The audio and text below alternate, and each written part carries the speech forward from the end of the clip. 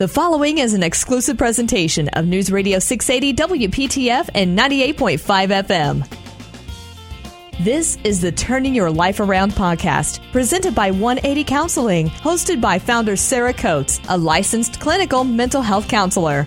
In this podcast, Sarah and her team of therapists will dive deep into many topics on mental health care. Here's your host, Sarah Coates. Hello, and welcome to the Turning Your Life Around podcast.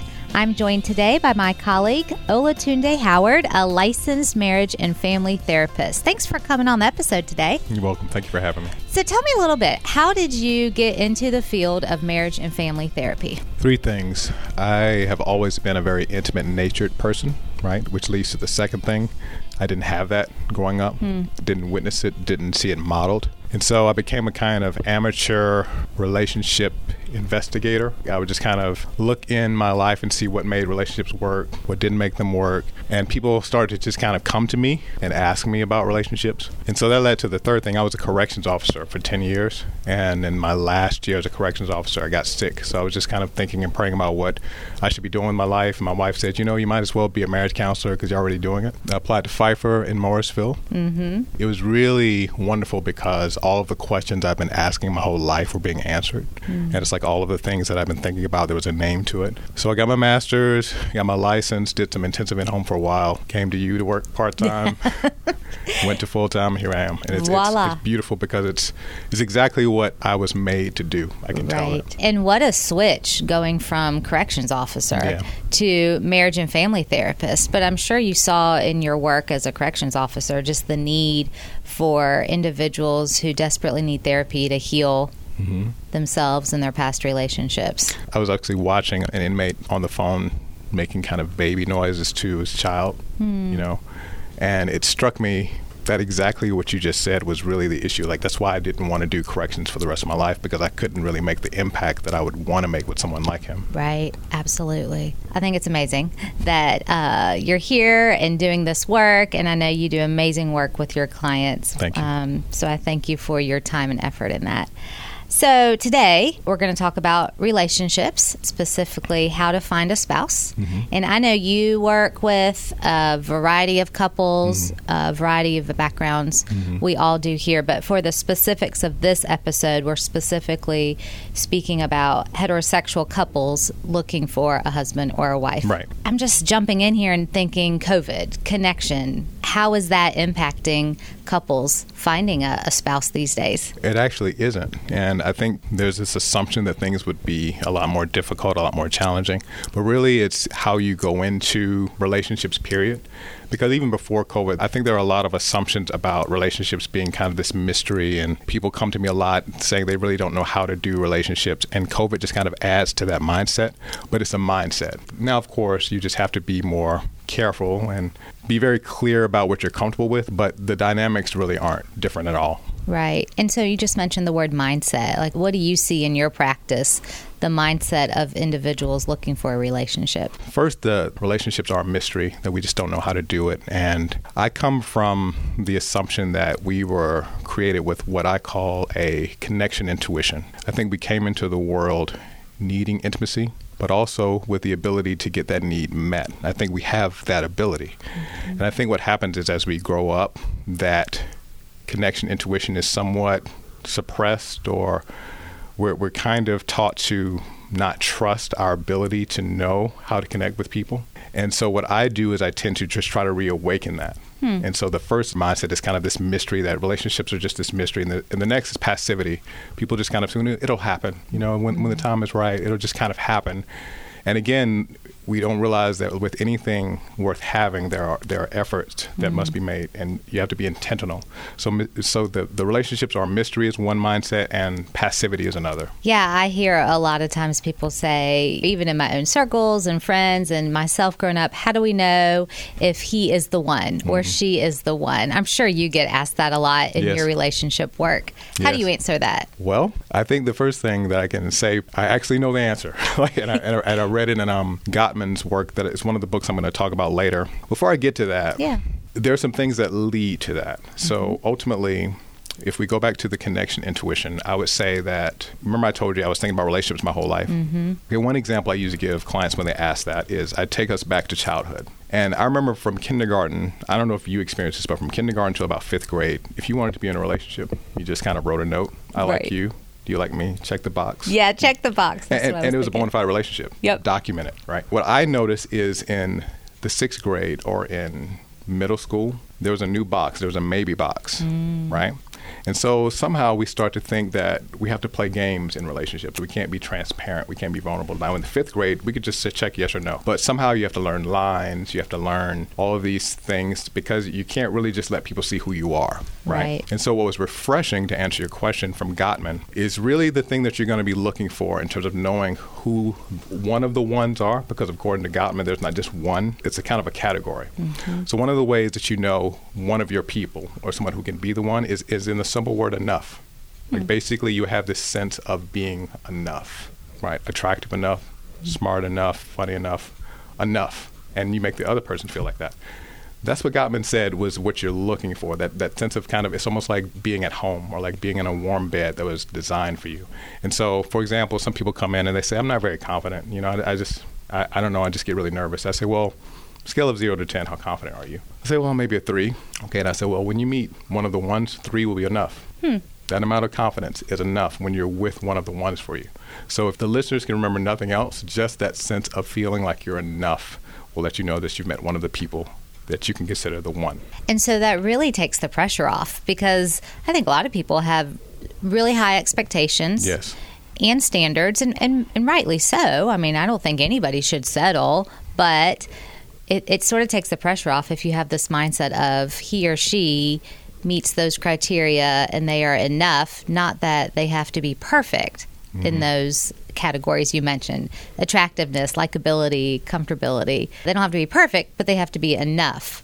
What would you say to somebody that asks you or challenges and says, well, is that settling? See, again, that goes back to mindsets a lot. Like, I think intuitively, when you think about being enough, that's what we all want. We all want to feel like we're enough. We all want to feel that kind of, finally I can just let go and be myself, and like the passage that says being naked and not ashamed. We all want that.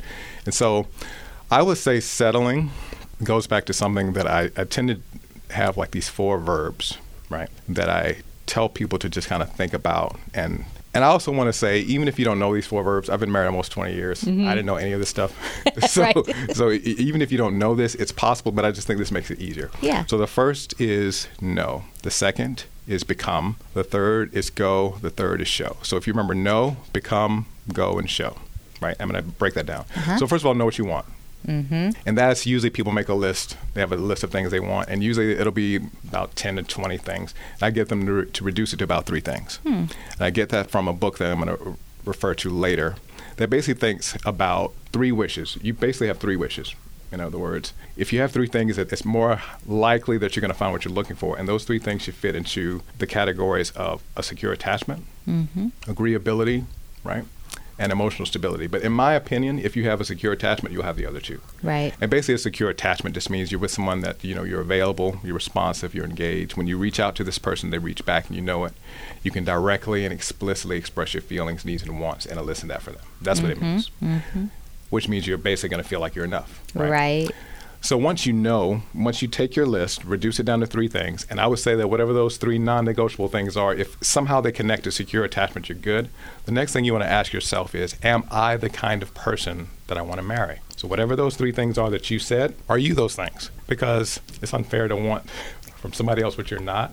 Yeah. I mean, that's a really good question. Are you the kind of person you want to marry? I can see exactly. I was just thinking that. It's unfair to expect a certain agreeability from someone and you're a very disagreeable person. Exactly. Which then, as a therapist, makes me think if you are not who you want to be, then you need to find some individual therapy and fix that on yourself. That's it. It's beautiful because if you're not, because I'm actually doing this in one of my sessions, we stop there. Yeah. And we're like, okay, That before we can go on to the next step, you have to become the kind of person you want to marry. And the beautiful thing about it is, no matter what, you're becoming this person that you're going to increase your confidence, because when you are the kind of person you want to marry, like attracts like. Exactly. So it's more likely that you're going to attract this kind of person to you and be attractive to that kind of person, like you just said. And you just become a better person. Right. So if they can look me in the face and say, okay, I can honestly say, Olatunde, I am the kind of person that I want to marry. Or sometimes they'll say, well, I'm working on it. I was like, well, are you okay with being with somebody who's working on it? Yeah, and if good they question. are, then fine. But if they want the person to have arrived, then they need to arrive, right?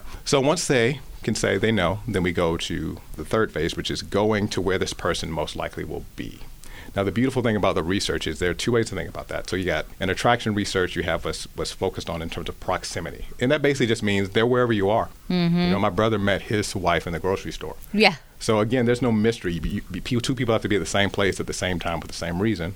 So wherever you are, just look for them and look for the one that's looking for you. And the beauty of it is, if you go back to these first two steps, you're going to kind of put out a vibe now of what you're available to, right? So I usually tell people, if you think about somebody says they want to buy a car and they don't make it any more specific than that, then they don't narrow down their options. But if they say, I want a white Jeep Cherokee, all of a sudden you start seeing that. Yeah. You start seeing them everywhere. They've been there the whole time. So it's like that when you decide what you want. But the other part, Sarah, is in addition to just general proximity, just think about what you like doing. So for example, let's say I have a client that is a dog lover, right? And when I say a dog lover, they cannot live without dogs. That's a part of who they are. Well, most likely, their person is not going to be somebody that hates dogs. Right. They're not going to be somebody that's allergic to them. So it's going to be somebody who also loves dogs. Well, where are you going to meet a dog lover? A dog park. A dog park, right?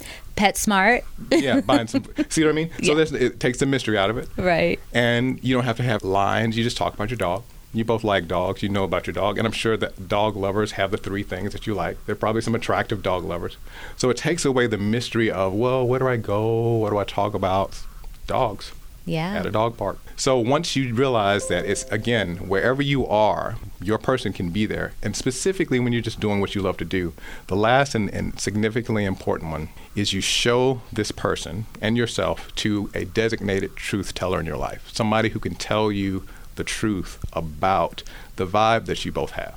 Because I did some research and it said that designated truth tellers have an 85% chance of being more accurate in predicting whether this person is the one for you. And total strangers, Sarah, who are armed with this information also have a 75% chance of predicting it better than you do. Total strangers. Because what's that phrase, love is blind? Yes. And sometimes if you're in a relationship and, you're all in it, but you're also very biased and you're not very objectively looking at the relationship from a distance. I remember one time I dated this guy in college and I was head over heels and my sister point blank told me, you are a bad word when you date him because he brings out really poor qualities in you. And I couldn't see that. Yes. But she pointed it out because she was that objective truth teller that you're talking about. Gottman actually says exactly the same thing. He says, if they bring out the worst in you, then that's not one of your people. Yep. Right? One of your people brings out the best in you, right? Designated truth tellers, I think they look for what we look for too. Like, I know when I have couples that come in, I kind of look for an energy between them. Like, no matter what their problem is, if I can kind of see that enoughness, if I can see this kind of underlying connection, usually you just tweak a few things, but they'll be fine. But if I don't see that, then I'm usually kind of cautious, right? And so the designated truth teller will be able to see whether you both bring out the best in each other, right? They'll see whether you both kind of make each other feel like you're enough.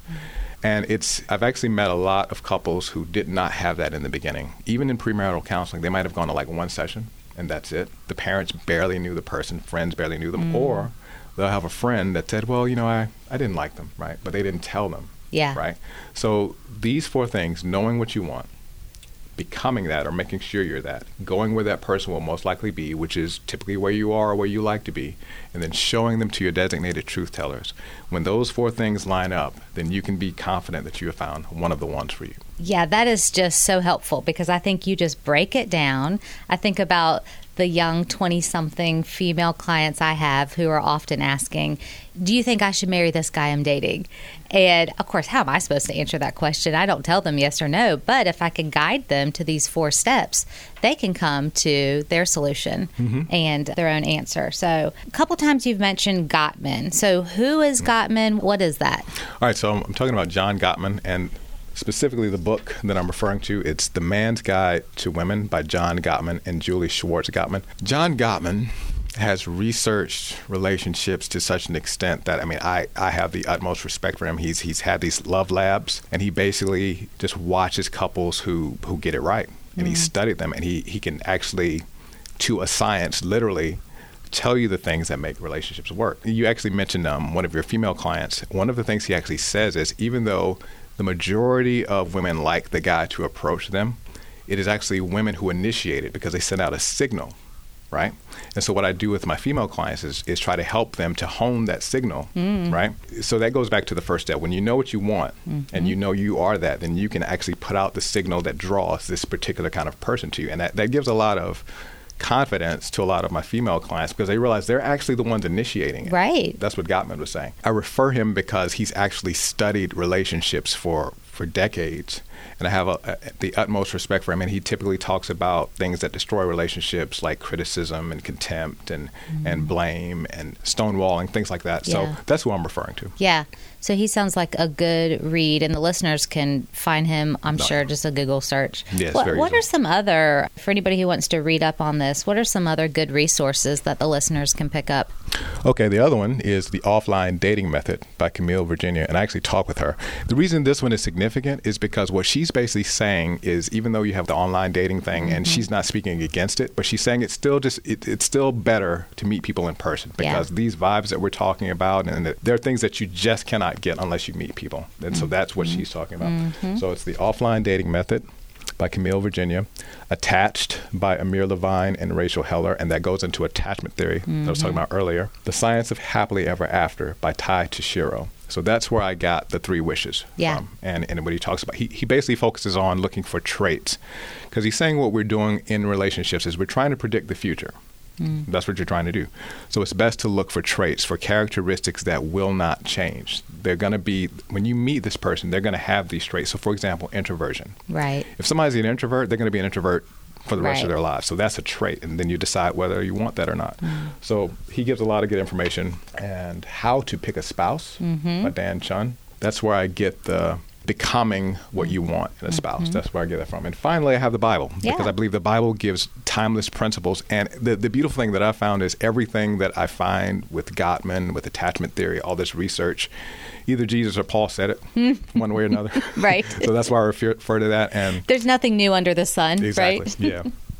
Exactly. So that's a good resource too, of course. Yes. The Bible. And I know you do a lot of faith-based counseling, so you're able to integrate that for clients who choose or ask for that type of therapy. All right. Is there anything else you think you can share with the listeners? Any other important tips or suggestions for someone who is looking for a spouse? Yes. I would say to embrace your need for this. And I use the word need very deliberately. I think it's, especially as Americans, we don't like to be needy or codependent or clingy. And oftentimes when clients come in and they talk about finding a relationship, they'll say, well, I just want to be okay by myself. I'm an independent person. And I say, you know what? If you give off I'm an okay person by myself vibes, then people aren't going to come up to you. Right. I said, I needed to be married. I'm not the kind of person that I believe God made me to be with someone. Right. And there's a passage where it says he puts the lonely in families. And it goes back full circle to what I was telling you earlier. Like I was very much alone and lonely when I was growing up. And I remember in high school, I was in bed and I said, what do I want more than anything?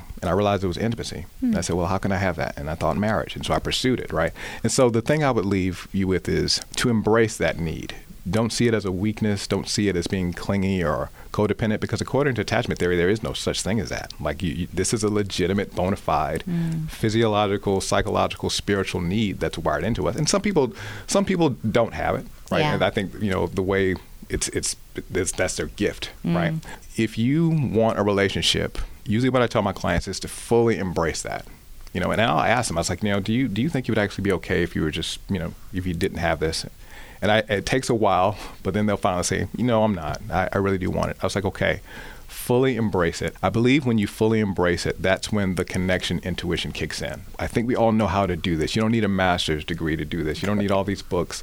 It helps. You can avoid a lot of the pitfalls that I think I went through. But I think if we embrace who we are in terms of needing intimacy, we'll kind of draw those kind of people to us and us to them. That's really good. This has been helpful. As you're talking, I'm conceptualizing clients I have had in the past and current ones who, they're looking for intimacy. They're looking for a partner in life, a spouse, someone to go the long run with.